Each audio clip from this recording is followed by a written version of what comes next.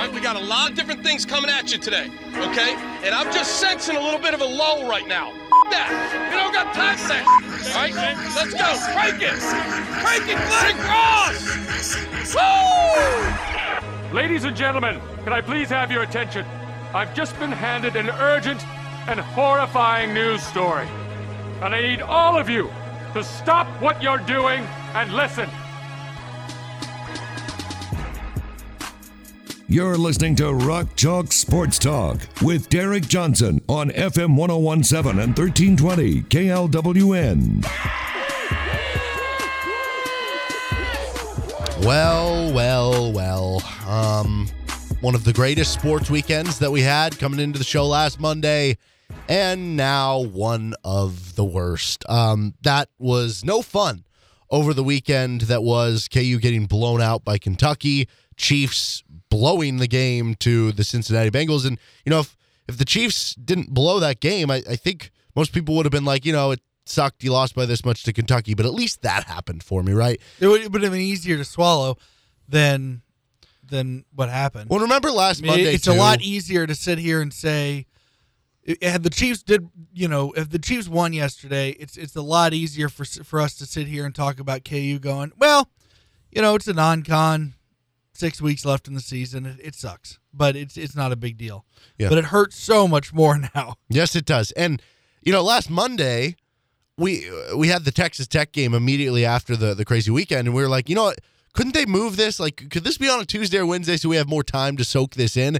And now this week, it's like, no, can we move the Iowa State game up? Can we get it today? Because I need something now. Yeah, I need something to get a new taste in my mouth. That was hopefully that continue. That hopefully that does get us a better taste in your mouth. Yeah, right. There's a chance. There's actually a real chance. You're on the road in Ames, which is a very tough place to play against a good team, top 25 team. That actually makes us feel worse. So hopefully that doesn't happen. The good news is I think Bill Self is it's 100 and something and 15 coming off a loss, but it has happened 15 times. Let's start with the KU Kentucky game.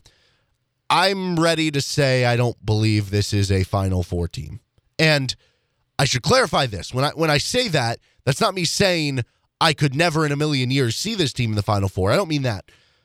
We got to a point in the 2017-18 season, and this is where I'm going with this because this was a Final Four team, where that team, it looked like the defense wasn't going to be there, and we kind of thought, it's going to be really tough for this team to make a Final Four. And I think what we did is we adjusted the expectations, and we said, maybe this is a Sweet 16 team, and you hope they can get hot and make the Final Four. And they did get hot. Malik Newman caught fire, and the team went on an amazing run, and it honestly almost made it even better because we didn't necessarily expect them to, right? Even though they're one seed. I agree. That's what I was going to say. I think a huge thing is that, yes, Malik Newman caught fire, and that team doesn't go to the Final Four without it. But before Malik Newman even caught fire, they played themselves into a one seed. Now, you could say, well, they played themselves into the position to get the one seed at the end of the regular season because Malik Newman catching fire kind of started that year in the Big 12 tournament. And so that may have boosted them. Winning the Big 12 tournament may have boosted them from a 2 seed into the 1 seed, number 3 overall seed that they were. And I'll tell a story that Derek and I kind of can laugh about now. Derek was very upset after KU got trucked by Baylor. That put him at 19-6 overall, 8-4 in conference play. And fresh off a drubbing, a 16-point loss. And you had lost 3 of the last 6. And Derek, understandably, was very upset. And I kind of sarcastically was trying to walk him back off the ledge, and Derek was not too happy with my sarcasm. Nonetheless, we got past it. But the point is, it's funny he brings that season up because I feel the same way now about this team as I did on Friday, which is I think, and to be clear, as Derek said, it's not like he's sitting here going, "Oh God, this team's not even going to make a tournament." It's not like he's going to be shocked if they make a Final Four. But I just kind of look at this team as they're a 1 or a 2 seed that, with the right matchups, wind up in a Final Four. And I don't think that's too far off from what Derek views them as. Mm-hmm. I think the only difference is I view them exactly the same today as I did on Friday. Yeah, that's fair. I think maybe the better way of me phrasing this isn't saying I'm ready to say I don't believe this is a Final Four team because, like I said, things change, things can happen, and obviously weird stuff happens in a single game elimination tournament. The better way for me to phrase it is I think we should adjust the expectations because maybe, again, for you, this wasn't the case, but at least at the very beginning of the year, I'm sure for a lot of fans when this past offseason, after getting the drubbing against USC, and you hear the comments from Bill Self about, hey, we need to get so much more athletic and we need to do all these things and become more dynamic, and you bring back all these players, you bring back 4 of your 5 starters, and you add 2 guys at the guard position that should add to the athleticism and dynamism in Joe Yesufu and Remy Martin, and you add some, what are supposed to be some good young players coming out of high school, and it's just, I don't know, it's not really much different than it was last year. The style of play and how they're getting it done. Last year was defense, this year's offense. Clearly those things are far apart. But just in terms of the results, this team just hasn't been this juggernaut, this team that we've seen under Bill Self in past years, whatever you want to call it, like 2017, 2016, 2011, of teams that are just, you can tell they are so much better than some of these opponents. That's not as much the case with this team. And so I wonder if maybe we should just adjust the expectations from, instead of this being a team where, hopefully they can make a Final Four. And we don't know what's going to happen with the upcoming NCAA and the IARP stuff, and maybe that plays into it. But maybe the expectation should just be, can this team make it out of the first weekend? And I mean, I know that doesn't get a banner hung up or anything, and I know that's not what the goal is each and every year for KU basketball. They haven't made it out of the second weekend since 2018. Part of that's because there was no NCAA tournament, but the last 2 tournaments. Well, the last time I guess I'm just adjusting what I think of this team. And that's fair. I don't think this team reminds me of this team very much, but another team that, because the 2011-2012 team, which made it all the way to the national title game, that team had a National Player of the Year candidate at a much different position than this team. But similarly, that team never, with the exception of an 18-point win against Baylor at home, that team never really had games where you're like, oh my God. That team kind of beat every team they were supposed to beat, but they never lost to anybody they were supposed to lose, or they weren't supposed to lose to. They never had this. Right? They lost it in Sprint Center to Davidson, but by the time conference play started, they never had a loss that you look at the team they lost to and go, are you kidding me? Their 2 losses in conference play were at Iowa State, who was a tournament team that year. They weren't ranked, but they were a tournament team, and at Missouri, who was a top 5 team that year. And so it is kind of this team, with the exception of West Virginia, at no point are you seeing this team going, wow, they just look, every note is hitting, they just look perfect. But yet you back up and you go, they're 17-3. Mm-hmm. And I mean, so it is kind of, they're 17-3 with a lot of really good wins. Well, and you know how silly we're going to, or at least I am, having this conversation if they win at Iowa State and then beat Baylor this week. Yeah. And that's, and that could very well happen. They could also lose both of those games. So it is, it's the 2018 thing is an apt comparison because though I think the Baylor getting blown out at Baylor was a little later. I think that was on the 11th or the 12th of February.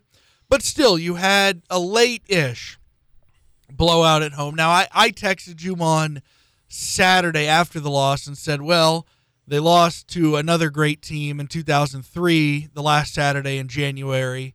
That was it was Arizona, and they got steamrolled. They're actually up 16 at half and wound up losing by 18 or 19. So they got steamrolled really in one half.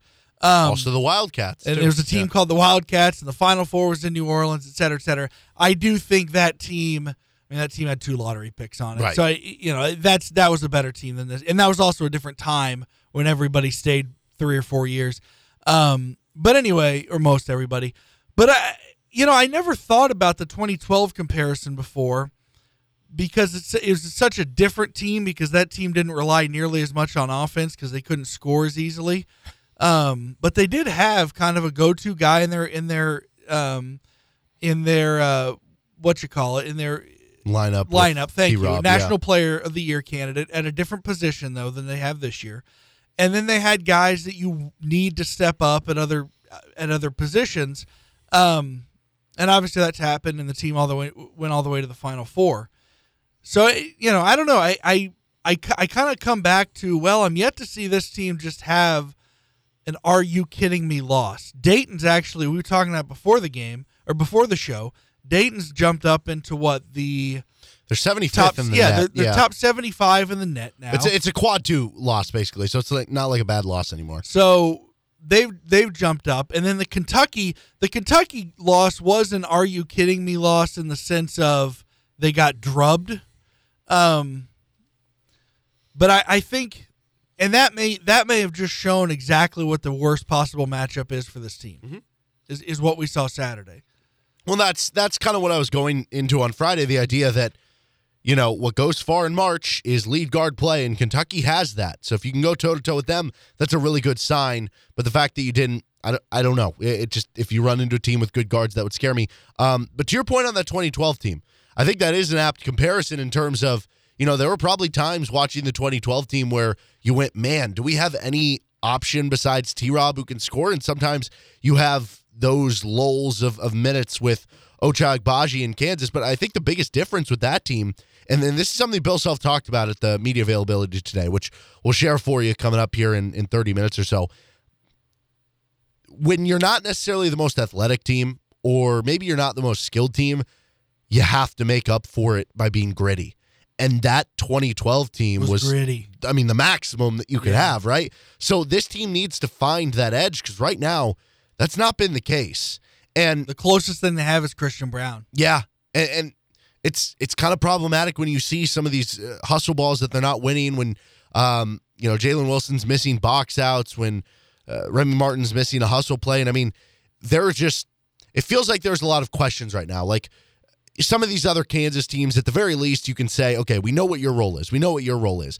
It almost feels like they're still trying to figure that out. And all of these conversations about if this happens with Remy, or if this happens with Dave or whoever, then it can happen for KU. But guess what? It's basically the last month of the season now, right? I mean, the last month of the regular season. March is basically the postseason.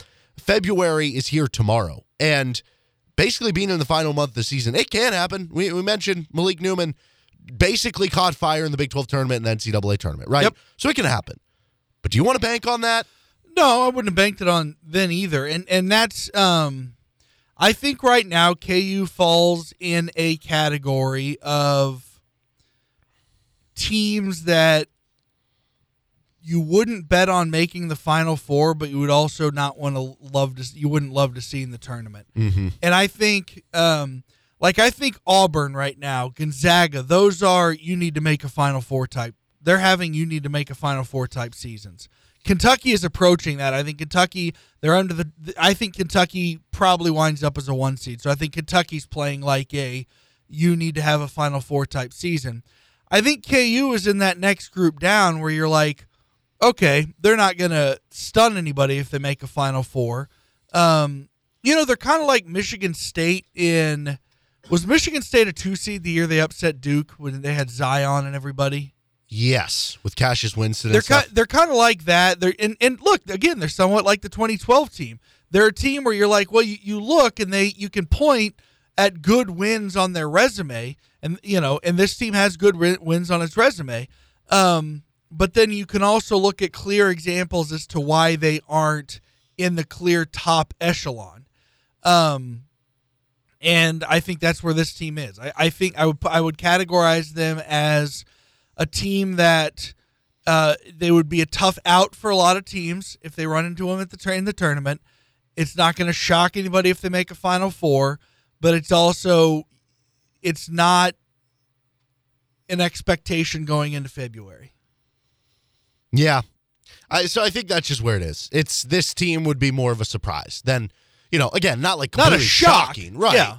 But it would be more of a mild surprise for them to get where they are. But again, we could be eating our words, or at least me specifically, in about a week here, depending what happens. The Chiefs lost to the Bengals.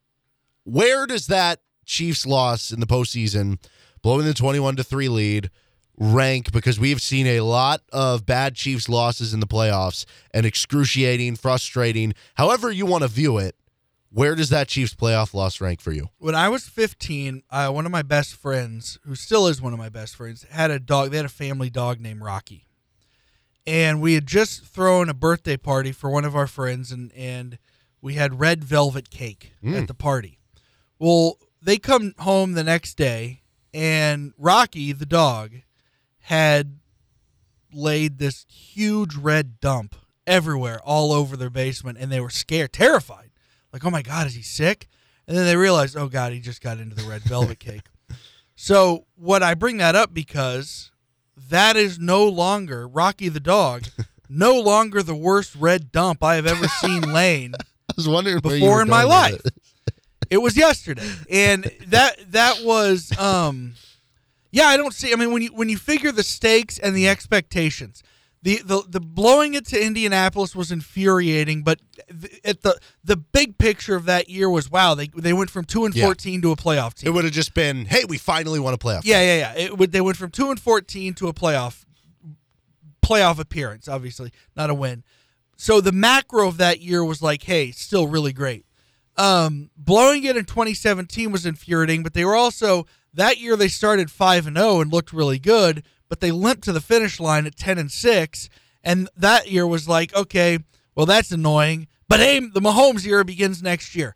When you factor in expectations, I don't see how this isn't, you'd have to go back to like the Colts in the 90s, going 13-3 and lose, and you know, Steve Bono throws 3 or 4 interceptions, Lynn Elliott misses 3 field goals. You'd have to go back to that. When you think of a team with Super Bowl potential, Super Bowl aspirations, not just at the beginning of the season, but in the playoffs, I'd say it has to at least coincide with or be ranked up there with that, and it's probably worse because you were in the AFC Championship game. And that team, the 95 team was never in the AFC title game, and they certainly never held an 18-point lead in the AFC title game. This is, I think, the worst. Yeah, the 2013 Colts one does hold a special place of devastation in my mind because I had never seen the Chiefs in my lifetime win a playoff game yet, and I was that was like the day before my birthday or something, and I was so convinced that like I was just never going to see a playoff win in my life, and that was tough to wrap my head around. But this I think is the worst. This is for sure I think the most frustrating. Mm-hmm. The Titans and Colts one are very frustrating, especially when you have the Mariota throw to himself, the Andrew Luck off the fumble running in like they had those felt inevitable. They had a goofy snap to Joe Burrow yesterday. That's right. That he had to. So that happened. Yeah, it wasn't as big as the Mariota, the Andrew Luck. Maybe the Joe Mixon play where I just want to talk about this now. I don't really care about was it a fumble or not? Like at that point, look, yes, I think it was the wrong call, but that wasn't. Yeah, I have absolutely no beef with the officials after that game whatsoever. Right.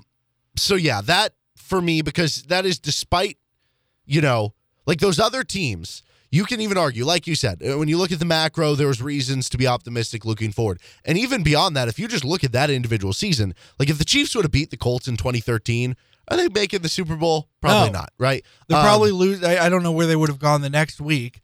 The Patriots, New England, the Patriots had a bye. Denver, maybe. Those were the 2 byes. Yeah. So it would either been so they would have lost the next week. Yeah, exactly. With this one, it's like, no, you would have been favored in the Super Bowl next week if you won that game.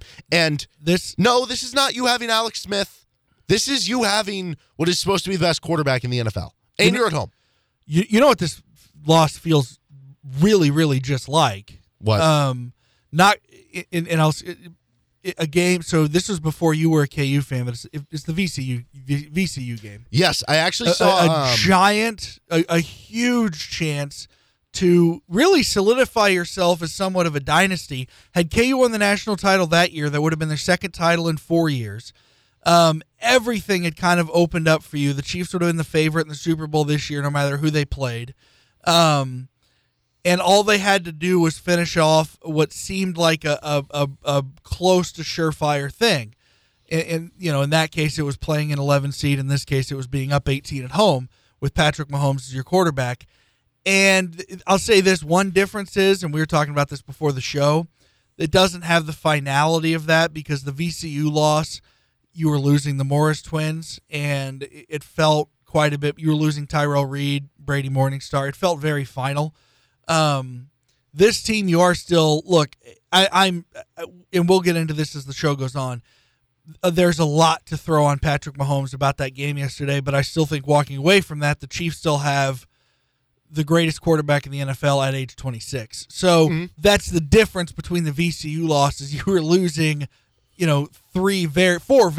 two very, very important players and two secondary important players.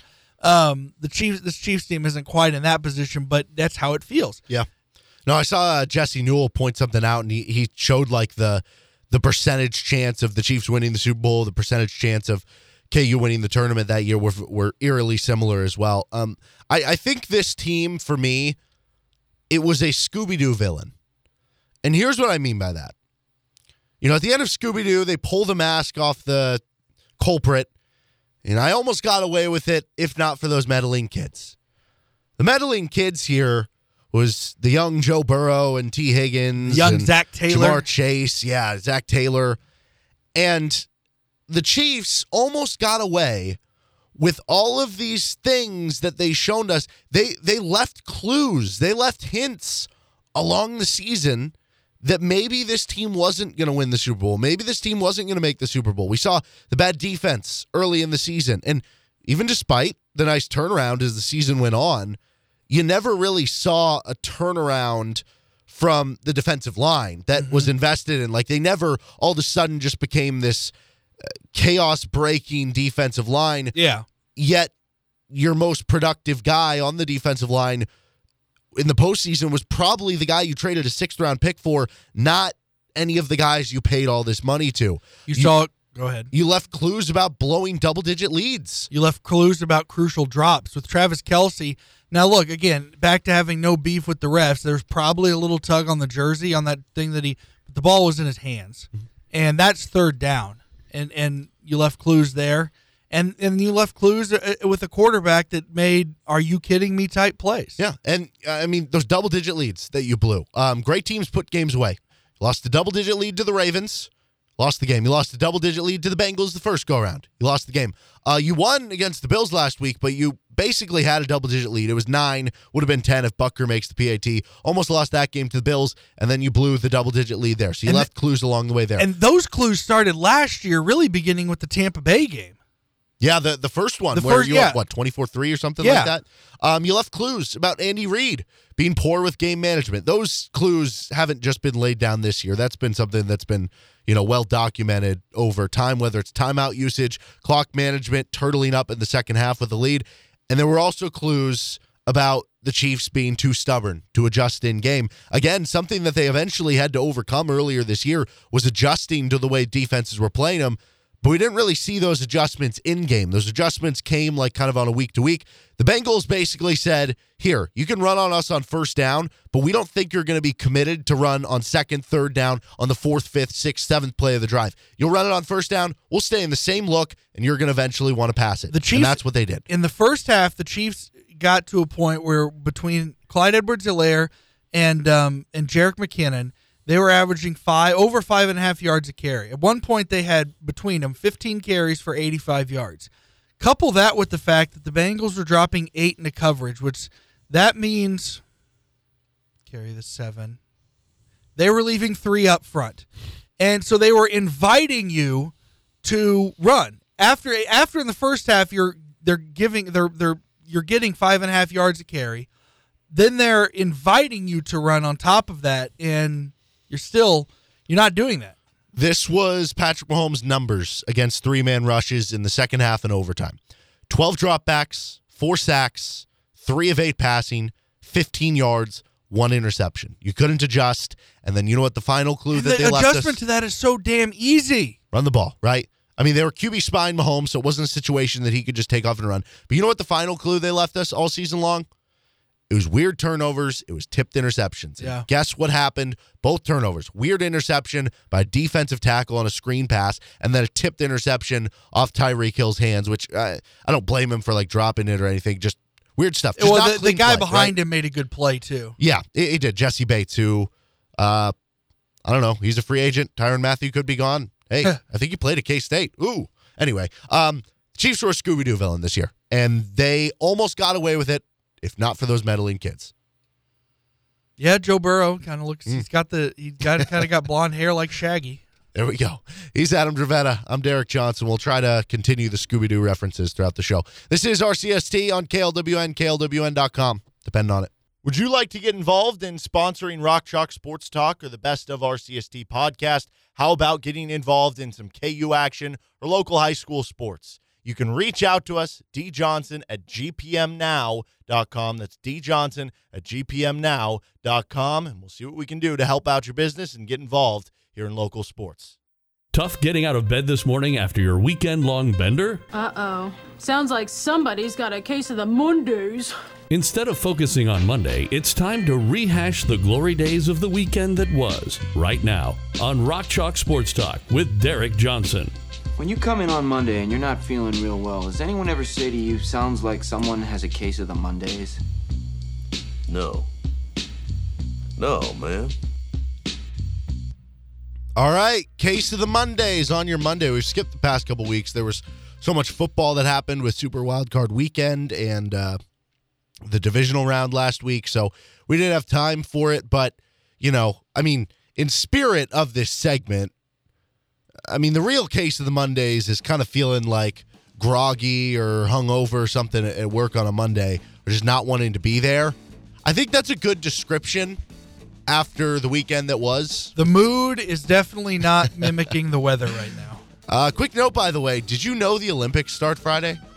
Oh, dude, do you understand how much I love the Olympics?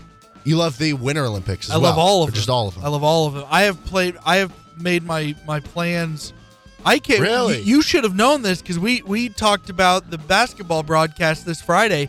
I've had my plans for the opening ceremony, and I'm not being sarcastic, since before Christmas. I love the Olympics. The only time I've had an issue with any Olympics was in 2002. So here's the thing. When I was a kid, I was kind of known in my family as just getting these absurd fevers. Like when I was in like the 3rd or 4th grade, I got like 106 fever once. Every year when I would get sick, I would just run these insane hot fevers. And in the 8th grade, which was the 2002 Salt Lake City Olympics, I'd been watching a lot of those because I was homesick. And at one point, I caught such a hot fever that I woke up in the middle of the night hallucinating. I thought I was in Salt Lake City for the Olympics, and I kind of had to talk myself out of that hallucination. So that is a not so good memory I have of the Olympics. But other than that, I love the Olympics. I've loved the Olympics my whole life, all of them, winter and summer. See, I love the Summer Olympics. And to be clear, I don't pretend to know anything about. Like, I'm not one of those people who are like, oh, I know a ton about curling and hockey and downhill skiing and all. I don't pretend to know who's good in all of these sports. I just love watching them. Maybe we'll play a game later this week. But I just can't really get into the Winter Olympics.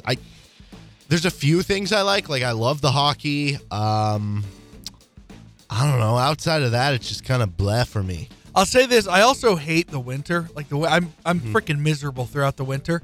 And so anything that's a nice little distraction that I can pop on TV is good. That's fair. How about this? Joel Embiid is now the MVP favorite in the NBA. You could have gotten him at 50-1 odds at the beginning of the season. That's right. 50-1, which seems rather high, does it not? I mean, what do you mean high? Well, as in like the odds are too much. Oh, I guess. yeah. Like, you should have been. It should have been 10-1, 15-1. Yeah. I get what you're saying. I agree completely. Yeah, that seems too high. 20-1, I think would have sounded right. Mm-hmm. He's now plus 260, which is between 2-1, 3-1. Yeah, he's been amazing. We've gone back and forth on this. Well, you actually could have got him at 50-1 and back on January 16th. Wow. That's crazy. Doesn't seem right. That can't be right. Huh. I mean, this is according to ESPN. He is on a 16-game stretch where he's averaging 34 points and 10 rebounds per game. That includes a 50-point game. on like 23 shots or something crazy like that. Now, his odds aren't way ahead of the other guys. Stephen Curry is 3-1. He's not in minus money yet. No, Giannis is plus 325. Nikola Jokic is 4-1. And then there's a drop off after those four. It John really Morant's gets 14-1. It really gets big when it hits a point where a player is like, you got to bet $200 to win 100. He's not there yet. He's on the other side of that. No, he's not. But clearly that shows you there is a big drop off after the top four. So that basically means he has clearly separated himself to being a top 4 MVP candidate. Yeah, and rightly so. And we've talked before, if he wins the MVP, because based on his time at KU, he shouldn't get his jersey retired. But if he wins an MVP, that's tough, man. It really is. An NBA MVP is a lot for your school. I think if he wins an MVP, he will get his jersey retired. Now, I think even if he doesn't win an MVP, eventually he will get his jersey retired because I'm expecting at some point he will be inducted into the Basketball Hall of Fame. Yeah. And I think it'll be hard for KU to be like, hey, we have this Basketball Hall of Famer who played at our school.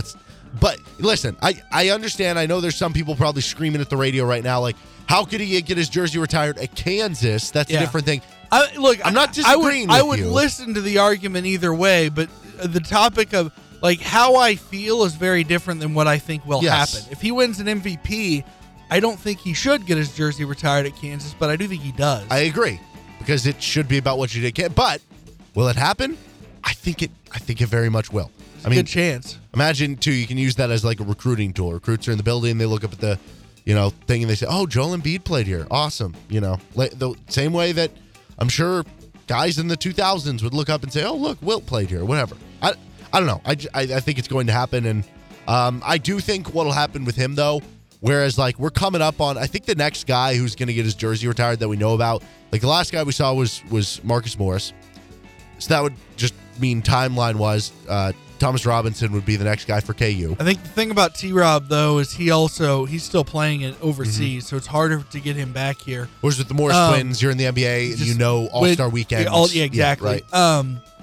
But yeah, I think it would be Ty. In fact, I think there's a good chance it could have been T-Rob last year, if not for the fact that they weren't really having people. That would have been very cool if they did it for the Missouri game, right? Yeah. Although maybe you didn't need to double down. But that would have been very, very funny, good trolling, and just a cool experience. I think that basically that puts us on about a 10-year timeline, right? Where once a player leaves, it's about 10 years from them getting their give or jersey take. retired. I think it was much quicker. I think Chalmers was only like 5. Yeah, I think there's some guys where it's way quicker. But I just think much with Joel, of it. It'll be a longer process. I think so much of it is also about getting the timing right to where. Because now you think even if they do retire Embiid, he's going to be busy every All-Star weekend. Yeah. Well, that's what I'm saying. Like, I think I don't think it'll work progressively where it'll go T-Rob gets in, then Joel Embiid gets in, then I'm trying to think the next guy would probably Frank Mason after that gets in. I think it'll probably go you go from Thomas Robinson, then Frank Mason's the next one, then like Devontae Graham's the next one. And I think Joel Embiid will just have to wait a little longer. That'll be, I guess, the penalty there. But I do think he'll get if he wins an MVP, I don't think he should, but I think he does get his jersey retired here in Kansas. Okay, and more NIL news. Dabo Swinney doubled down on how bad it is. And oh wait, what's this story? Andrew Jones, the Texas basketball player who missed the season earlier in his college career for treatment for leukemia, is going to be donating a portion of his NIL money to cancer research. He announced Friday that he's going to partner with the V Foundation, obviously created by former NC State coach Jim Valvano, and donate 10% of all of his name, image, and likeness proceeds to the foundation. It's a shame these kids are getting this. I know. They already were getting, you know what, why couldn't he just donate 10% of his free tuition? Could you imagine? He's like, here's a book. I only gave you 10 of the pages, though. Yeah. Dude, Dabo Swinney is look. It's if he wants to stay how he is, then he'll have to. Do you think that thing's going to implode? I kind of think it is. He's got to figure it out, man. Yeah. He's either got to start lying or come around to changing how he feels or go to the NFL, which I don't know how he'd do in the NFL because he's a hell of a recruiter, but you don't recruit in the NFL. No. I really he's going to have to really change how he views what the position of a coach is and what the position of a student athlete is. And there are a lot of people. I mean, he's going to get negative recruited like crazy there. Oh, 100%. You come, oh man, you want to come, against ACC. Well, we've got this guy down here at Miami. Doesn't matter if you're a walk-on, doesn't matter if you're a starter, a Heisman candidate, or you're not even a starter. You automatically, even if you're not a starter, you get this from this guy that runs the gym down here. It's like the Texas thing. Any offensive lineman on scholarship gets X amount of money with some place down there. And, oh, really? You want to go to Clemson? He doesn't even want you to get NIL deals. He'll scream at you if you sign a deal with a car dealership. Yeah, I kind of think it's going to slowly fall apart. I mean, they still have really talented players on the roster. Like, I'm sure they'll still be good for the next few years and stuff. And, like, when I say fall apart, I'm not saying they're going to become what Kansas has become over the last decade. But I kind of wonder if they're done making college football playoff appearances and being a mainstay. I mean, you lost all the coordinator, your offensive defense coordinator. Venables was there for so long. He's never had to rebuild his staff before, especially not all in 1 year. That's going to be very interesting. And I think it does open up the ACC for the likes of, Florida State, Miami. If they were to ever return, now's your chance.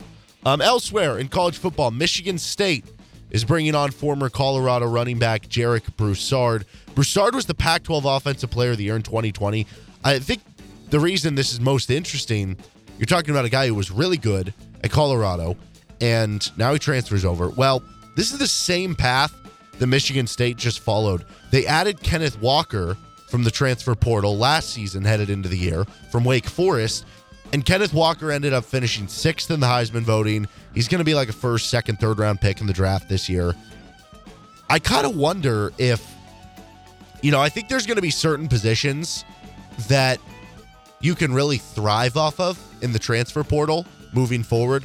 And then I think there's going to be certain positions where maybe it's a little harder to find that guy, right? Like, maybe what we're learning this year from Bill Self and KU is that to be a Bill Self point guard, you have to be in the program for a while, and that Bill Self is fine using the transfer portal for a bench shooter or fine using the transfer portal for a big man like Tarek Black. But maybe bringing on a transfer point guard isn't the route that Bill Self wants to go. Or it could just be that he asks too much out of it. Like, it could be. It could be. I mean, we've heard stories, tons of years at senior night. You'll hear a guard going, I hated Bill Self, and I wanted to transfer when I was a freshman or sophomore. And it could just be that he demands so much out of his guards that it's truly not possible to learn in a year. So maybe that is like an example of this. But I think in college football, I think running backs is one of those positions where it's like, no, we can just thrive just bringing on running backs in the transfer portal. I would agree. I mean, you have to learn less. Well, yeah, you don't have to, it can be, I think you can learn everything in less amount of time. I don't want to claim that it's easy because it isn't. But I think you can learn a lot in a less period of time. I do want to add, this is not quite breaking news. It just became official. Raiders officially have introduced Josh McDaniels. Okay. So, yeah, that happened over the weekend too. Yep. Perfect. So I know that the rumors came out over the weekend, and I think it got close to being confirmed over the weekend. But they've now been introduced. He's now been introduced as the head coach of the Las Vegas Raiders. So Josh McDaniels back to the AFC West. Back in the AFC West. Fell flat on his face. Hey, he started 9-0. Yeah, he did. And then nothing. Drafted Tim Tebow in the first round. I don't know. That'll be interesting. I do think he got a bad rap. Like, I don't think he was a horrible coach. I don't think he was a great coach. Look, I think he is the kind of guy that can kind of maximize what Derek Carr is. I do, but you know what the problem is? He's in the same division. You have like an average coach with an average quarterback, and you're in the same division as Patrick Mahomes, Justin Herbert, and potentially with the Broncos, who knows? Aaron Rodgers, Russell Wilson, we'll just wait and see. Okay, last story for Case of the Mondays. Rafael Nadal. He was down 2-0 to Daniel Medvedev. I believe that's how you pronounce it. Medvedev, yep. Came back, won the Australian Open. I'll leave this one to you. You're a bigger tennis fan than I loved it. He's my favorite tennis player, and he now, I don't think this record will stand for too terribly long. Not a big Djokovic guy? No, not particularly. I've always thought he was fine. Like, he's a great player. I've always just liked Rafa and the way he plays. His energy is crazy. He really plays in such a way that he almost doesn't need a backhand because he's very ambidextrous. To the point that when my friend kind of refers to him as a fiddler crab. Okay. The way he kind of moves around on the court. He's very He's so quick that even when he's moving side to side, he can almost start moving forward. It's pretty remarkable to watch. I really started liking watching him in about 2005. Tennis, for the record, tennis was the only sport in high school that I was good at.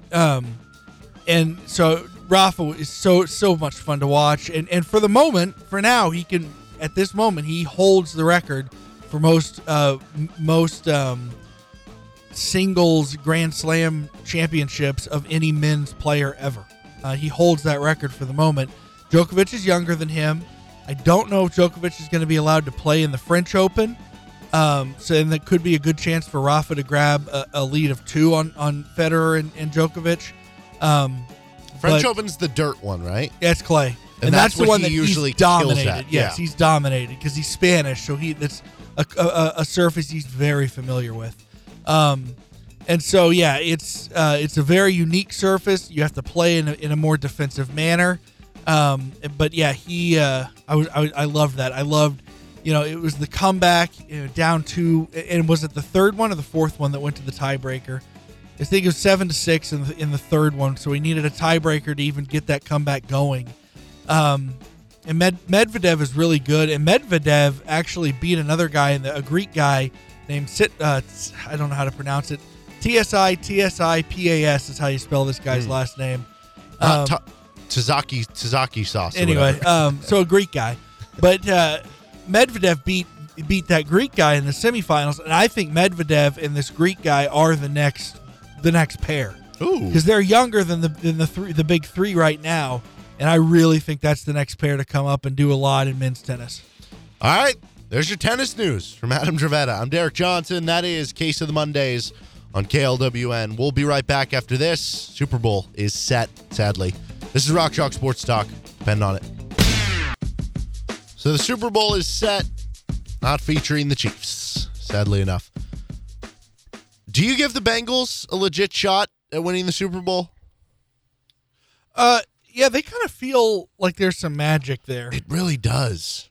Which is weird because I am so high on Joe Burrow, and the receiving core they have, the weapons they have are really good. Like, clearly the defense is very good. Like, it wouldn't surprise me, I guess, necessarily if they won, but I'm not picking them to win. Saying it out loud just feels weird. It's like, really, Burrow? Well, like, I guess here's another thing that I somewhat believe, and people may just say, oh, you're just hopeful thinking, sour grapes, blah, blah, blah. I can see Joe Burrow in 3 years, people going, what the hell happened to him? There are moments with Joe Burrow where I just don't see it. He's been phenomenal. He was phenomenal before he got hurt last year, but there are just enough moments with him where I'm just like, something doesn't quite add up. And I could very well see it going almost like Carson Wentz, where just in a couple years we're going, whatever happened to Joe Burrow? That's a good comparison if that does happen. And you're right. I mean, this isn't a guy who, he's still 23 years old. I mean, he's only a year younger. Mahomes' age. He's 2 months younger than Mahomes. Is he really? Okay. Yeah.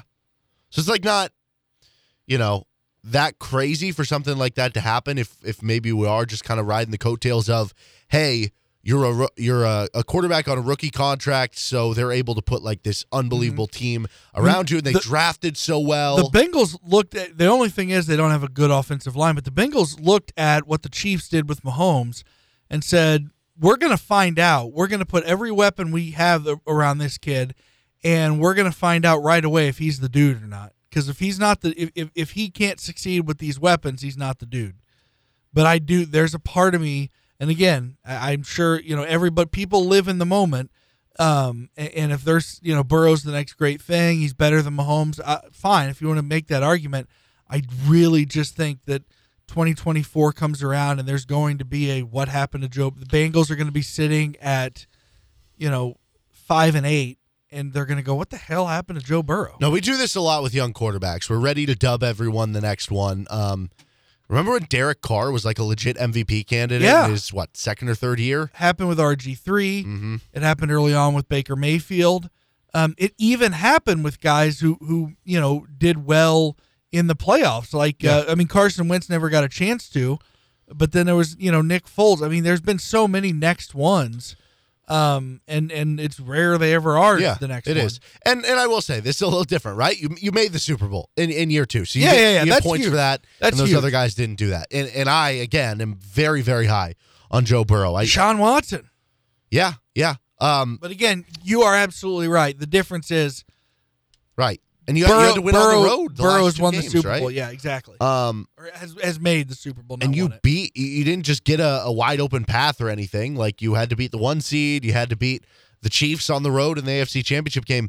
I guess what's just weird for me is coming out of both of their last 2 games. And really, even if you go back to the Raiders game, like, they beat the Raiders, but it wasn't a game where, like, I sat there and went, man, this team is so much better than the Raiders. Remember, there was the call on the touchdown that could have been or shouldn't have been. Burrow's last 2 really good games have come against the Chiefs, and that's a problem for the Chiefs. But he's also had there's been a lot of in between those Chiefs. I mean, we said it coming in on Friday when we were making our picks. I said Joe Burrow has had a lot of meh, with the exception of playing against the Chiefs. He had like 3 out of 8 really good games coming into this weekend, and one of them happened to come against the Chiefs. Now the thing is, he's had 4 out of 9 really good games, although he had a terrible first half yesterday. But I'll still give him a good game because he led the comeback and they got the win. And so so he had a good game yesterday. So now you can say 4 out of 9 good games, and 2 of them have come against the Chiefs. But you're still looking at Burrow going, I don't know. Let me just say this. I think there's a very real possibility it's the last Super Bowl for either of these 2 quarterbacks. Yeah, it very well could be. I would probably take the over on Joe Burrow. The Rams is funny because it feels like for so long they've been playing this buy now philosophy, and every year for the past 3 or 4 or 5 years maybe now, like at the trade deadline, they're the team that is. They're all in. We traded a first-round pick for Jalen Ramsey, or multiple first-round picks for Jalen Ramsey. We traded whatever they gave up for Von Miller, right? They're acquiring all these guys via trade, and it's like eventually they're gonna have to pay the piper, right? But they haven't so far, and it makes me wonder, like, one of 2 things: either it's gonna come crashing down one year when all of this stuff, like, eventually they're just gonna like run out of picks, or the cap's gonna kill them. Either that. Or maybe they found a flaw in the NFL system that, hey, we're always going to have more picks next year, right? Like, yeah. I don't know. I wonder if maybe this is like, it's the opposite of Moneyball in a certain way, like in efficiency. But like in a certain way, it's Moneyball if you can find a market efficiency, because not a lot of other teams do this. That's very true. They could very well be have some system that says, well, players. Proven veteran players are more valuable than picks. Like Von Miller has been so good this postseason. Yeah. I mean, Melvin Ingram, very similar. Yeah. And Von Miller's been better, but just to the point of giving up picks for, a player. Yeah, that is very interesting. I think that the name of the game, if you're the Rams or the Chiefs, I think if you want to sustain this thing, like the Chiefs have been. Part of it's luck, but I can't say it's all luck, because you have to give credit where credit's due. They've made a lot of good picks with low in the draft, and they deserve credit for that. But it's also kind of like, well, how long can you do that? Mm-hmm. Well, if you're winning, you're going to add more people, and that's what helps too. I mean, I almost wonder, because Odell Beckham ended up signing with the Rams, and by certain reports, it sounded like that was the inevitable destination. So I don't know how much really the Chiefs could have actually done. You know who I think the Chiefs are very much in on right now, though, is Juju Smith-Schuster. Yeah, well, I mean, there was a report, last week that Juju Smith-Schuster, the expectation is he'll sign with the Chiefs. There was a report over this weekend, or maybe it was like last Friday or Thursday, that the Chiefs are expected to be one of the top destinations for Odell this year, right? So I don't know. Obviously, they're in the market for a second receiver, right? But which I love. I love that. I really think, and I know, and look, the fact of the matter is, until Patrick Mahomes wins a Super Bowl, every year he goes without winning another Super Bowl, there's going to be the worry of, oh man, is he going to be the next Rodgers? Yes. Now I'll say the difference is he already made it to a second. And Rodgers never did, but the comp is there until he gets his second ring. That is a fact. But I do think the Chiefs are looking at the Packers from two standpoints and going, one, for strategy's sake, we need to make sure our guy always has weapons. But then for the sake of just making sure we have a harmonious locker room with our highest paid dude, I think they've looked at the Packers and gone, we need to do everything we can to keep Patrick Mahomes happy. And look, I don't think Patrick Mahomes, I think it's kind of similar to Bill Self and it's, the AD, the AD's prime job at KU. Yes, you want to fix football, but the first and foremost, it's keeping Bill Self happy. And I think if you're Brett Veach, for first and foremost, the job is keeping Patrick Mahomes happy. And I think in both of those cases, in the case of Bill Self and the case of Patrick Mahomes, while they are super competitive and set on winning, and a lot of competitive people do have big egos, I also think they are somewhat easy to please. Like, I don't view Bill Self as a diva. I don't view Patrick Mahomes as a diva. So, yes, your most important job is to keep those two guys happy. And on the topic of the Chiefs, if you're Brett Veach, number one job is keeping Patrick Mahomes happy. I think the other side of that is he seems like a pretty easy dude to keep happy as long as you're not depleting his resources on offense. Yeah, and maybe Odell Beckham would be that guy. I can't help but wonder if the Chiefs would have gotten Odell Beckham in the offseason. And honestly, Odell Beckham might have legitimately swung the championship pendulum this year. Because if you remember, the teams that he were finalists for, I want to say it was Chiefs, Green Bay, and the Rams. Am I missing someone? Maybe there's another team in on it. I didn't even realize Green Bay was one of them. Yeah, those were like the three big ones. Green Bay could have used another receiver, right? Do you think, percentage chance the percentage of KU getting either of these players is very low, but the percentage of the Chiefs getting either Odell Beckham or Juju Smith-Schuster this offseason? I don't know. It's probably pretty good, but I'm curious, with this playoff, because this is what I'm saying. With the Packers, you struggled offensively. Odell might be the difference in you moving on. You've got a guy or whatnot. You've got a guy. You've got an answer if they close up Devontae Adams. Mm-hmm. And then the Chiefs, you've got you've got Sammy Watkins again. Right. And we had we just saw yesterday, the second half of the game and in overtime, Tyreek Hill had 0 catches. Yeah. If you're doing that in the second half, because in the overtime, you targeted Demarcus Robinson twice. Those are going to Odell, if that's not Tyreek Hill. Or maybe it's going to Pringle because he gets slid down to whatever it is, right? Or maybe it opens up Tyreek Hill even more because you have Odell Beckham Jr. This is what Odell Beckham Jr. has done for the Rams in the postseason.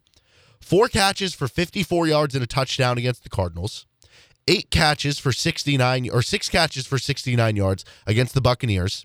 9 catches for 113 yards against the 49ers. If you take him away from the Rams and put him on the Chiefs, and I don't know how they would have got it done. Again, he might have just wanted to go to the Rams regardless. Are the Rams not in the Super Bowl, and are the Chiefs in it? In the Super Bowl. That's it. Yeah, that's a very good question. I think that the part that's very unquantifiable is how many more options does Tyreek Hill have? Are the Chiefs, instead of being 14 and were the Chiefs 12-5 this year? Yeah. Are the Chiefs 13-4 instead, and the 1 seed, which again they would have been a similar path. They still got home field advantage this year, but those are all. It's not just what if you add those to the Chiefs, it's also what does how much does having a guy look the wasp play that's so famous. Patrick Mahomes said after he called the play, he said, "You get open," and he said that to Hill, and he said, "You be working," and that's what he said to Sammy Watkins. And the reason he said, "You be working" to Sammy Watkins is because Sammy needed to run his route hard to fool the safety into coming up, which is how Tyreek Hill got open. And so it's not just the quantifiable stats of what Odell Beckham brings to your team. It's what does his presence do to make defenses go Odell or Tyreek, Odell or Tyreek. Well, and to your point, because Pringle and Hardman, I think, got better as the season went on into bigger roles.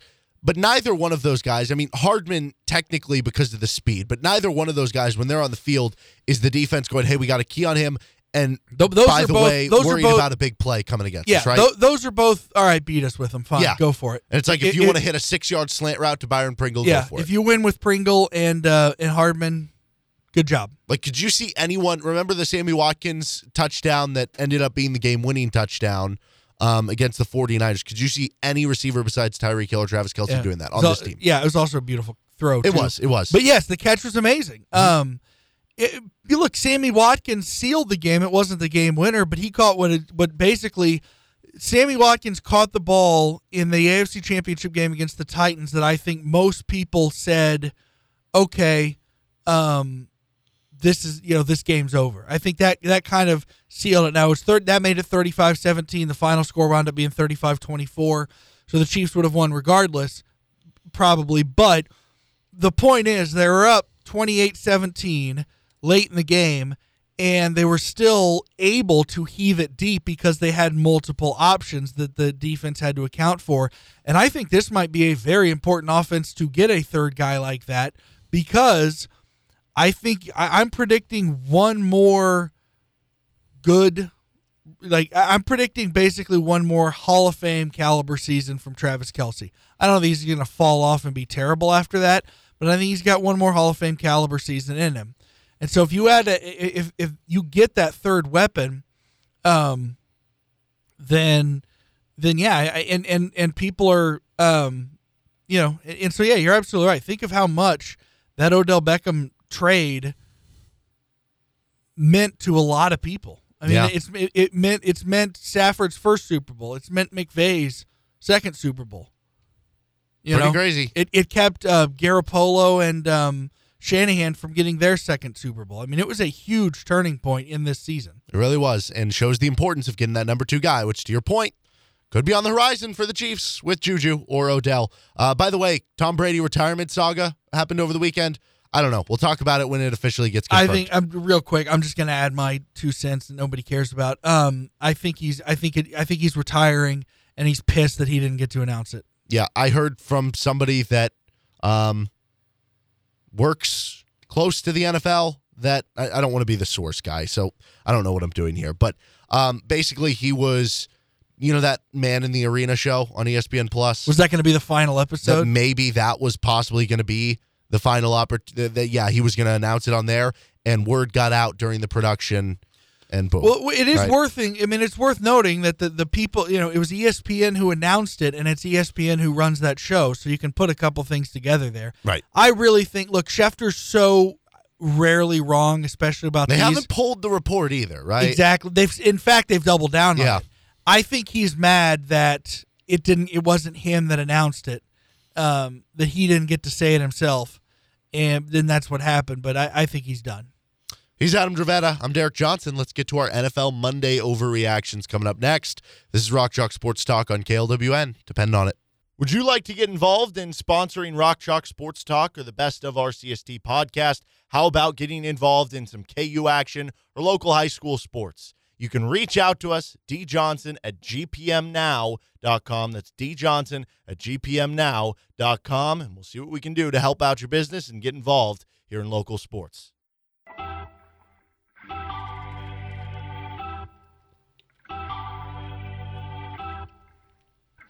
About 4:45, we'll get back into the KU and Chiefs specific conversation at the top of the 5 o'clock hour. Might have a little of the Chiefs here on the NFL Monday overreactions. By the way, I should just clarify now, I don't really have a loser of the week this week. At this point in the season, you can't really. It's all of us. Yeah, exactly. We are the losers of the week. But usually it's like a positive spin. Yeah. It's like, so I guess maybe the 49ers are the loser of the week because it's either them or the Chiefs, but the 49ers have the higher draft pick? I don't know. Yeah. Anyway, NFL Monday overreaction. It could be Medvedev. He lost, but he was part of a record-breaking, final. Sure. We'll go with Medvedev in the NFL Monday overreaction loser of the week. I'll start this thing off. Number 1 for me. Actually, before I start this off, I wrote this down as a reminder, so I wanted to get to it. Do you remember... I could have sworn this was on this segment. If not, it was in another segment this year. You mentioned days ago, weeks ago, months ago, hell if I remember, wishing there was a third place game. Oh, yeah. I've said that for a long time. Do you still wish that right now? Oh, yeah. Would that make you feel better or worse if the Chiefs got to play in a third place game? I'd probably equal. I mean, probably better just because it'd be like, hey, cool, I get to watch the Chiefs in one more game. There's so much trouble with the logistics of that. I don't know how many teams play. You'd have to make it financially worth it. But no, I think it would be like, it would still really suck blowing that lead. But I do think it would. I don't know. I still think there would be so much fun to a Saturday night game wherever the Super Bowl is next year. Play it there Saturday night, 7 p.m. the night before the Super Bowl. I think that'd be a lot of fun. I mean, listen, I'm not against any more football. I think if I had to watch the Chiefs in a third place game, knowing it was the day before the Super Bowl, I would just be the whole time like thinking in my head like, oh, if only this was in the Super Bowl, and if they win by like 50, they could go on like 63-10. Oh gosh, that'd make me feel so terrible. Which is weird because like World Cup, for instance, if Team USA was in the third place game, going I'd nuts. Be jazzed. If the Chiefs were in the third place game the year they lost to the Patriots, yes, be like, come on, yeah. So we our best, our first chance at a third place since whenever. Yeah. But now. Maybe that's just an expectation thing. I don't know. That is the thing. We're at the point. I mean, look, man, for Chiefs fans who have never been KU basketball fans, welcome to it. Right? This is life when you expect to compete for a title, at least every couple years. This is life, man. Welcome to it. Yeah. All right, my first one. Andy Reid will not win another Super Bowl. Ooh, spicy. I'm glad this is overreactions. Do you actually agree with that? I mean, the overreactionary side of me does. Oh, yeah, but the regular side of me. Are you going to feel that way in June? Like the Chiefs have a kick-ass draft. I'll say this. And we're going into training camp with another quarterback or another wide receiver and a kick-ass draft. Yeah. Well, I'll say this. This is probably the answer to your question. Because if I were to say I would be disappointed if Andy Reid did not win another Super Bowl with the Chiefs, that probably means subconsciously I think they should win another one, right? Yeah.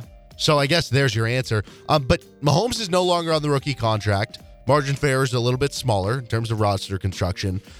His game management issues for Andy Reid I'm talking about, I'm wondering if they're too much to overcome because all it takes is one bad moment or game in the postseason for it to matter. And if you think about it, you're going to play 3 or 4 postseason games. There's a good chance that all 3 or 4 of them, if not 2 to 3 of them, will be close games and against good teams. Chances are a small decision or a small mistake, a small game management, time management decision is the that difference. Could be enough to end your season. I mean, technically it was last night against the Bengals. I'll say this. I think when you look at how much had to go wrong yesterday, look, I think it's very proper for the overreaction segment because it's not like crazy. It's not an insane thing, and it wouldn't shock me if it turned out to be we don't know how long Andy Reid's going to coach. And look, man, I'm not ever. I heard it doesn't mean. Look, I think he comes back next year, but he was flat ass to confirm, and he said, "Yeah, I think so," or "Yeah, I'm pretty sure." And he kind of giggled at the question, which does kind of make you think, it was kind of a silly question to even ask. But look, man, I noted. You better believe. I don't think it meant anything, but you better believe I noticed when he said, "Yeah, I think so." And if it comes up that he, for health reasons, look, he's been wearing those since he left a game, and they would never confirm it was dehydration after he had to go to the hospital earlier this season. And he's been wearing those circulation compression pants since training camp. So I'm serious, man. If it comes out soon in March or in June, whenever, if it comes out that he just from a health standpoint can't do it anymore, I'm going to come back to that quote when he says, "Yeah, I think so."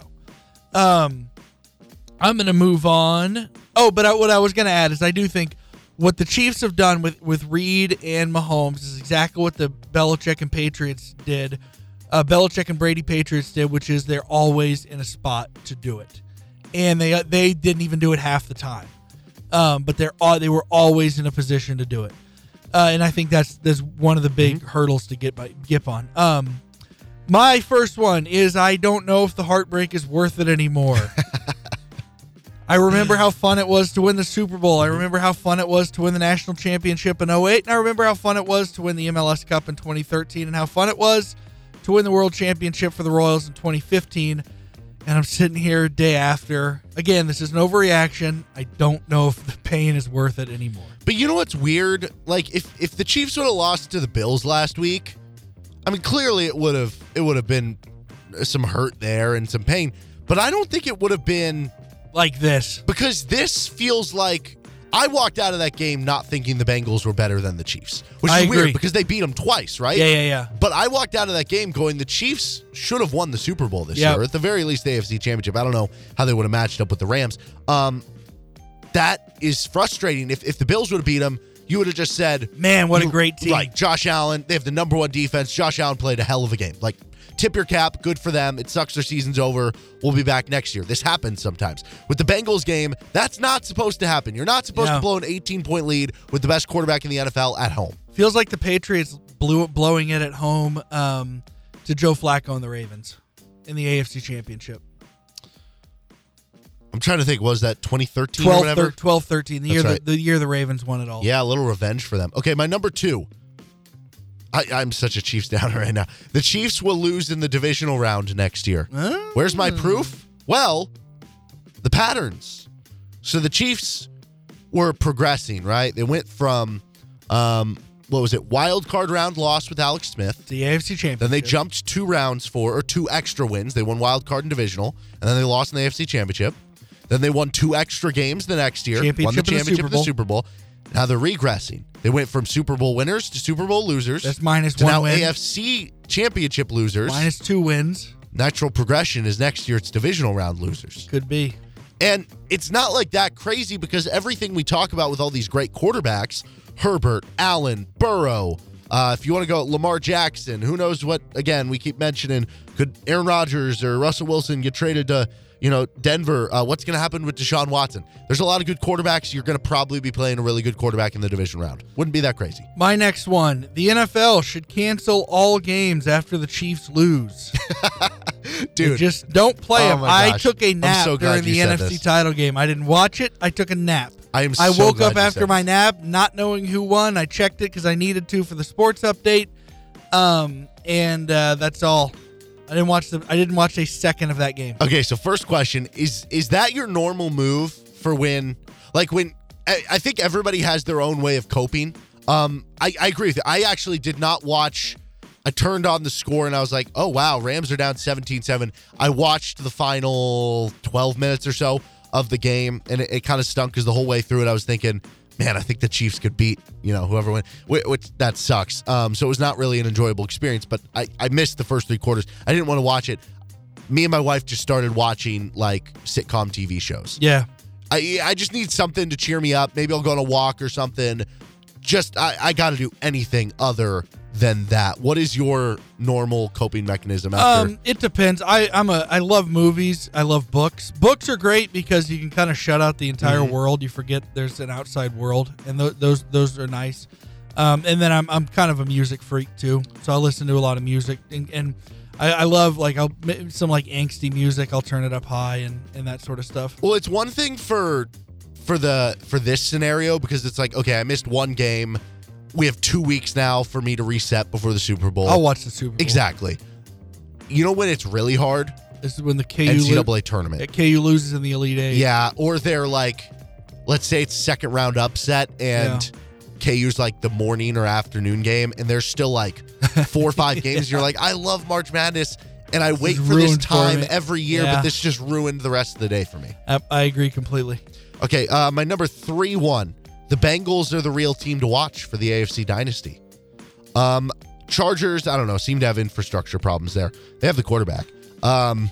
Chiefs, I don't know. Are they really going to be a dynasty? You got to win multiple Super Bowls to do that. And right now they haven't quite been there. The Bengals, unlike the Chiefs, like with Travis Kelce, he's aging. Tyreek Hill's almost 30 years old. T. Higgins is only like 24. Jamar Chase is a rookie. Like all their weapons could have another like 7 years before they turn 30 years old. I am really high on this Bengals team, at the very least during the Joe Burrow rookie contract years. If they could get 2 during his rookie years, then he maybe get 1 more. during his bigger contract. Bengals might turn into the team to beat. What if between 2019 and 2030, the Chiefs and the Bengals combined for 7 Super Bowls? I wouldn't be that. I mean, so I have a friend who's a Chargers fan, and you know, I was talking with him about this. I think I posted something on Twitter. There's a chance that, and this is not necessarily what you're talking about because the Bengals aren't AFC West, but the idea that, you know, what if the AFC West were to do what the NFC East did in the 90s, where you had one dynasty team, which was the Cowboys, like maybe that could be the Chiefs, and then you had a bunch of other Super Bowl winners, which you had Washington win one, you had the Giants win one, Eagles didn't. Oh, you're talking but about the the Eagles 80s. were really good in the 90s. Washington I guess, won. early 90s. You're right. They beat the Bills. You're right. Okay, That's that an is interesting thought. our NFL Monday overreactions. With Adam Dravetta, I'm Derek Johnson. You're listening to Rock Chalk Sports Talk on KLWN, KLWN.com, and the KLWN app. 2 hours down, 1 to go. Let's get back into the KU conversation, look at some past blowout losses in January, February, and so forth, and see if that'll give us a little more hope. This is RCST.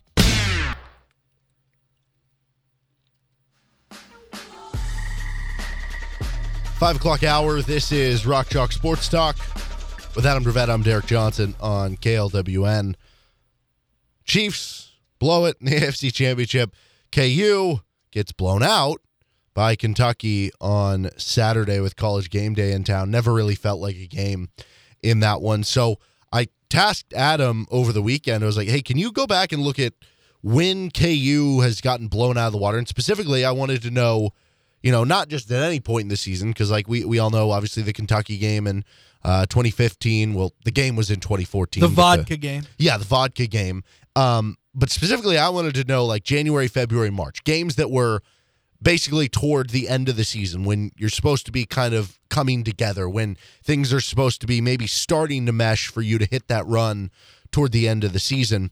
And there's actually a lot more than you'd think. And so you gathered this data. You put this together, what? It's all 15-point? I based it on I for the purpose of this, I defined a blowout as 15 points Which or more. I think is fair. What I think is probably missing are games that were more like 11 or 12, but KU just kind of got, you know, that they probably only lost by 10 or 11 or 12, but they probably performed much worse than the score would indicate, that they clawed their way back, but really it from the looks of it was a blowout. Just the final score didn't happen to be a blowout. Mm-hmm. But I figure the other side of that coin is there are probably a couple 15-point losses in here that turned out worse than they really were because of things that happened at the end of the game. So for the purposes of all that, a blowout is defined here as a 15-point loss or worse.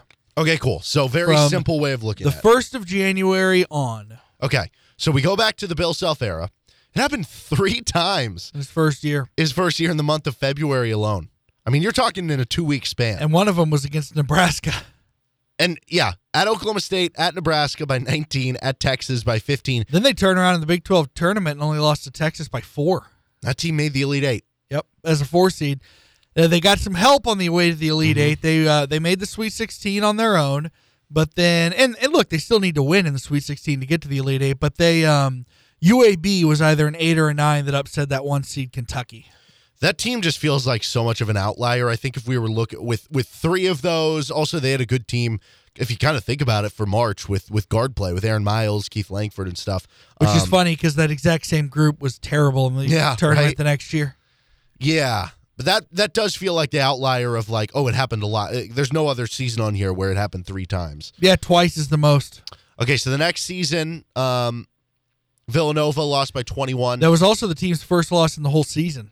That's crazy. They went to Philly. By 21. They went was that to the Philly, red jersey game? Yes, and Nova could not freaking miss. And that is why Bill Self did not want to wear red jerseys for a while. 83-62 was the final. That team wound up tying for the Big 12 championship, losing the Big 12 semis, and that was the Bucknell year. Yeah, so as we like go through these, you know, you can view this as a positive or a negative in a lot of different lights. Like, I think, you know, the 03-04 season, Self's first season, if you were to say you got blown out all those times you made the Elite Eight, that's a positive. But in the 04-05, maybe them getting blown out was an indication that, yeah, maybe this team was first-round upset worthy, as was the next team. They lost by 25 at Texas.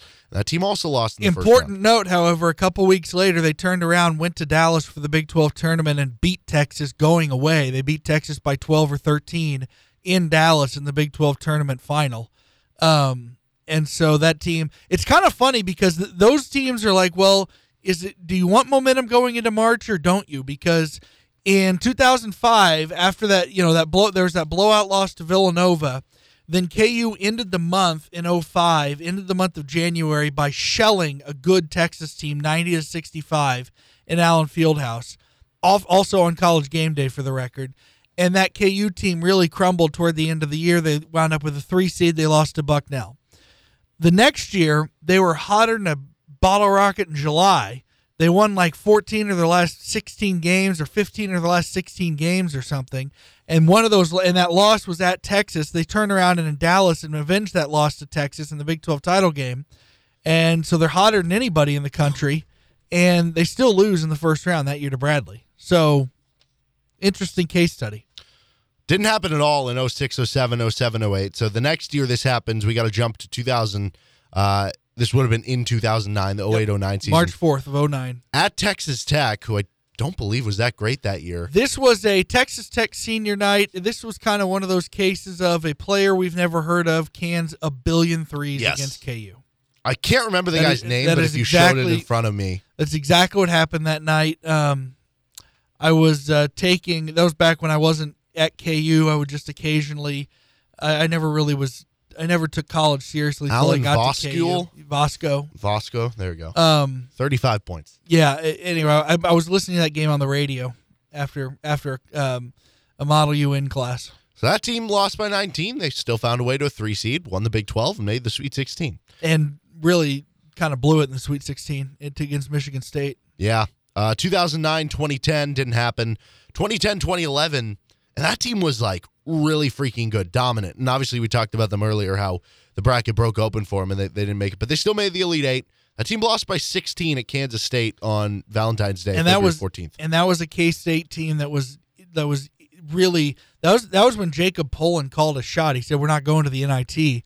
And they turned around and had a remarkable turnaround. And I think that K-State team wound up as a 5 seed and lost in the second round. And that was kind of one of the biggest wins of that turnaround for K-State. And Jacob Pullen went off. And yeah, it was a great one of the more exciting, not just great, but fun in terms of style KU teams that I can remember. Just went and got drubbed in Manhattan. 2011-12 didn't happen again. 2012-13, they lost at Baylor 81-58. That's an important one because it's not like they had nothing to gain. So going into that was that March 9th. That's like a week before the tournament. That was their last regular season game. Going into that day, KU needed, if KU beat Baylor, they needed a win against Baylor or a K-State loss to assure themselves of a 9th straight Big 12 title. The K-State played earlier. K-State lost. K-State lost. So going into the Baylor game, KU knew they had won the Big 12 title, at least a share of it. But that game, had they won it, would have gotten them the title outright. And instead, they got absolutely shelled by Baylor, 81-58. They got absolutely destroyed by Baylor. And that team got a 1 seed, made the Sweet 16. Once again, blew it to a team from Michigan. Probably should have gone further. 2013-14, 2014-15. Didn't happen either year. I was shocked me. surprised by that. I was really surprised by that, too. I was shocked by that. I mean, the 13-14 you could convince me because even though that team lost a lot of games, it was like you had so much talent. It makes sense that with a young, talented team, you would lose more games, but they might be closer losses. The 14-15 team, I was shocked. Very surprising because that was one of the more forgettable self years. 2015-16, and this was. I will say this: I do think that one of those teams had like a 13 or 14 point loss, so they barely missed out on this. Well, obviously we didn't include NCAA tournament games, but was the Wichita State second round loss? That probably 78-65. Oh, it didn't end up that close. But again, yeah. That game never felt close. 13 But again, points, we're but not it wasn't counting that tournament close. games. Yeah. This is for the sake of trying to figure out How if they you go. have blowout losses, can you still have successful seasons? 2015-16, that one really sticks out to me. You lost at Oklahoma State 86-67, which was not a good Oklahoma State team. That team still got a 1 seed, the number 1 overall seed. That was part of a 3 losses in 5 games. One was at West Virginia where it wasn't a blowout, but they never put up a real fight. They got destroyed in Stillwater, in which they looked over the course of the last 6 minutes that they just gave up. And then they lost in Ames after holding the lead in Ames at halftime, and they just fell apart. Mm-hmm. Lost that one. Iowa State won that one. It wasn't a blowout, but again, they won it comfortably. And that was 3 losses, and then they just never lost another game.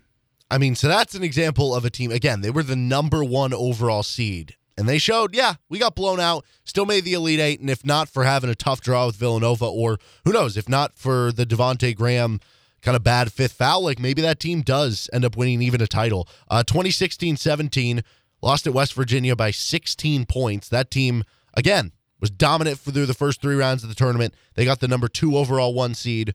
That team was really good. Blowout sometime happened. 2017-18, it happened twice. 80-64 Baylor.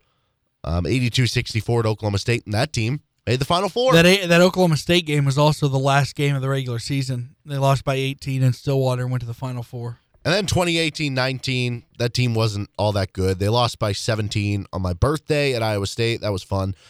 February 23rd, they lost to Texas Tech. That game was I mean, that was a really good Tech team. They almost won the title that year. That was the game Texas Tech was making literally every single shot. That was pretty amazing that KU between that year and 2021 has a couple wins that you're like, I can't even believe they beat them at home. Texas Tech and Baylor. Yeah. And then 2019-20, they didn't have any of those blowout losses. Really good team. Last year, It would have been there was no tournament, but they would have been the number 1 overall seed. yes. Last year, lost by 19 at Tennessee, lost by 25 at Texas. That team ended up obviously losing in the second round. So it's a mixed bag of results. You can find it everywhere. You can, they had none in 06-07. They went to the Elite Eight as the number 4 overall seed. 08, they had none. They were the number 4 overall seed there, and of course won the national championship.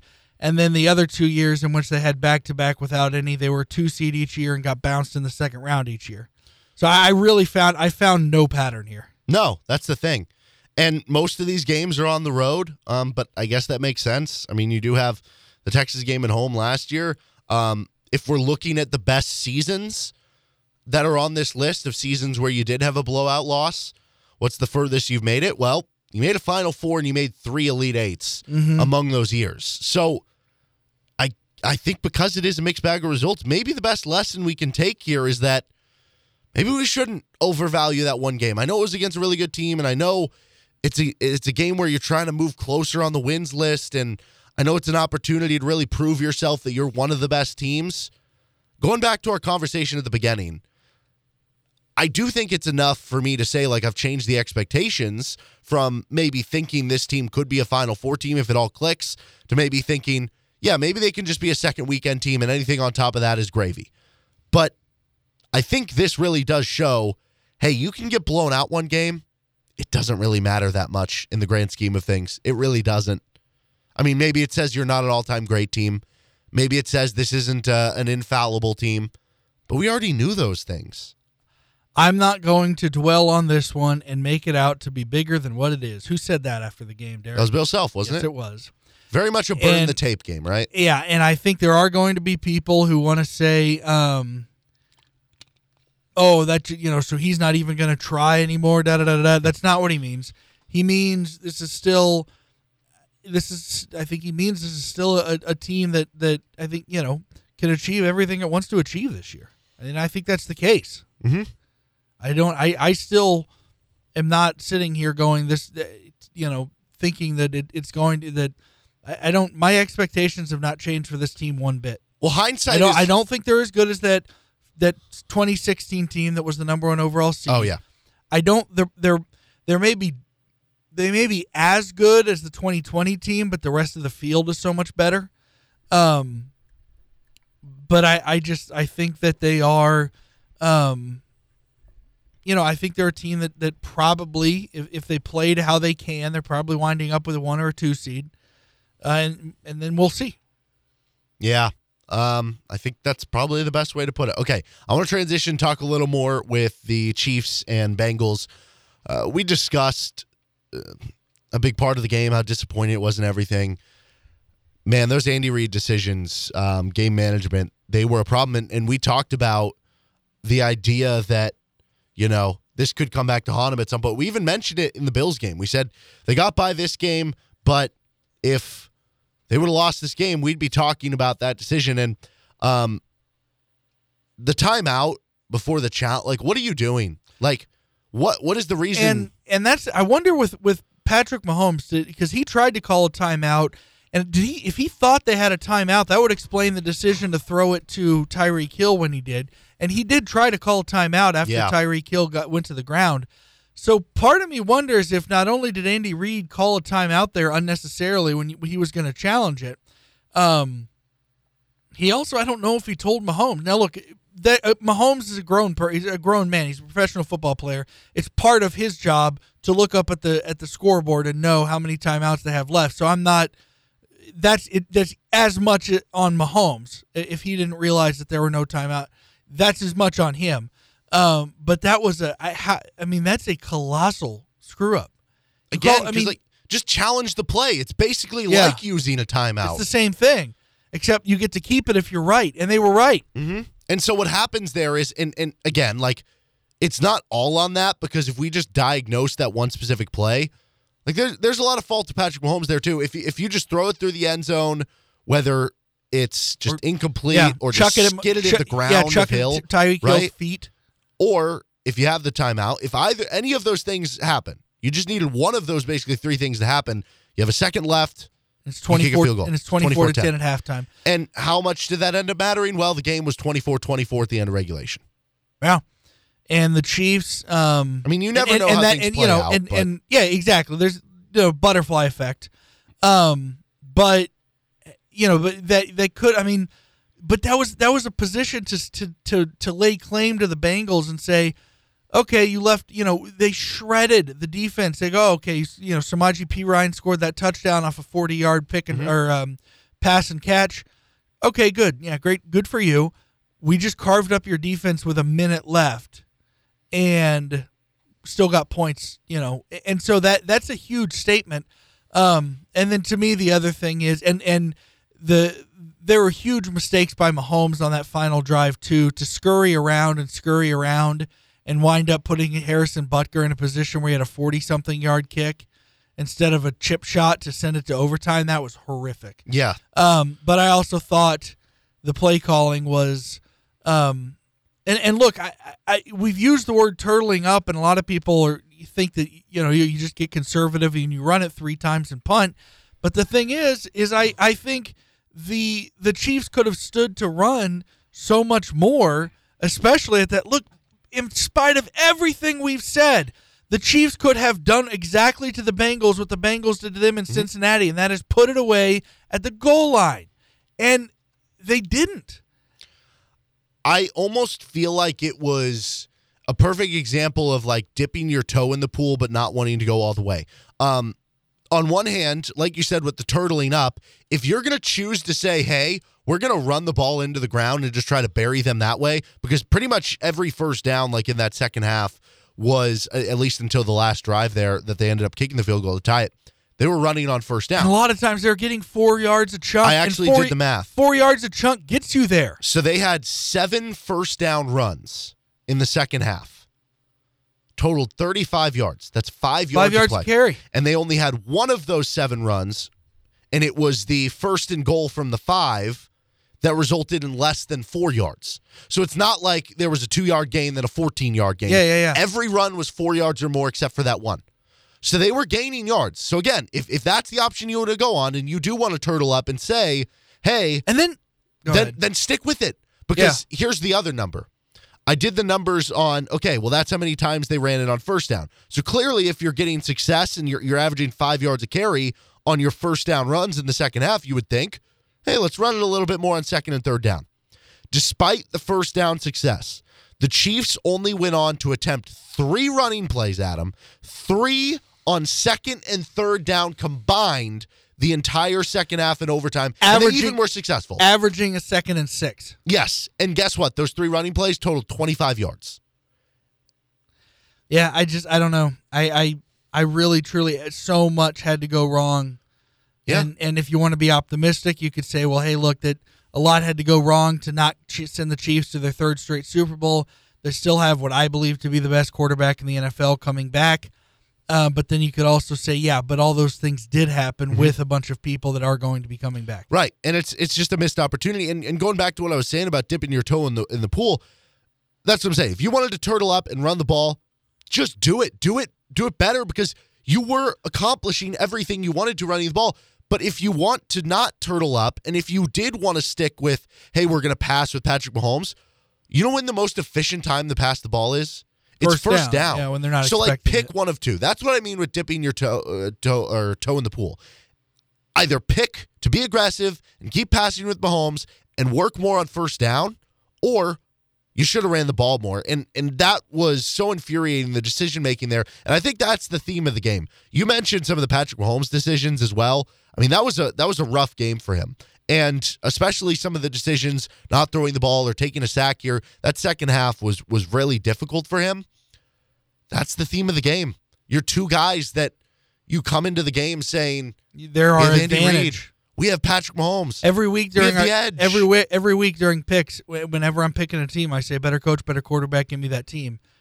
And so I don't know what to think about that. Like, is that something that because of that it's a fluke, or is that a bad sign of what's to come? I say this: if people want us to speak comfort, the Patriots with Belichick and Brady once blew a 21-3 lead in the playoffs, in the AFC Championship, no less. So, and look, that was on the road, but they still did it. So, look, that is worth noting. I think that's just the toughest part of yesterday. It's not necessarily that you lost. When Josh Allen scored with 13 seconds left in that game, it would have sucked, but there's a difference between just getting beat in a great game I can say this, versus choking a game away, and that's what yesterday felt like with those decisions. None of us coming into, I can guarantee you, assuming I don't get fired between now and then, none of us are going to come into training camp going, lamenting, going, oh, man, that was our last great opportunity. We're going to come into training camp thinking this team could win a Super Bowl again. Every year, though, that you don't with Mahomes, I think what you were saying earlier, it ramps up the pressure to win another. Yeah, I agree. Until you get number 2. Until you get the second. Right? I mean, for so long, Chiefs fans expected the worst. And for a long time, the worst happened, right? Yeah. Having the best record in the decade of the 90s, never making the Super Bowl, including and the only Lynn Elliott making game, one right? AFC title. The no-punt game, 2003, the 28-point lead in Indianapolis, the no-touchdown game from Pittsburgh that you still lost, and then Patrick Mahomes came along. And this somewhere never happened again. Along the way, Chiefs fans were slowly reconditioned to expecting good things to happen, to expecting tough moments to still breed positive opportunities, and for positive memories to come from a team riddled with negativity in the hardest time. And yesterday, I think, was the realization that on one hand, it can't happen every single game. Again, even Tom Brady didn't finish off certain games. But for this franchise that has had so many of those bad memories, yesterday not only felt like a huge loss and a huge missed opportunity and a huge shoot yourself in the foot moment, felt like a little bit of dose of PTSD from the past Chiefs playoff losses. And that's what made it even tougher. With Adam Dravetta, I'm Derek Johnson. This is Rock Chalk Sports Talk on KLWN, KLWN.com, and the KLWN app. Depend on it.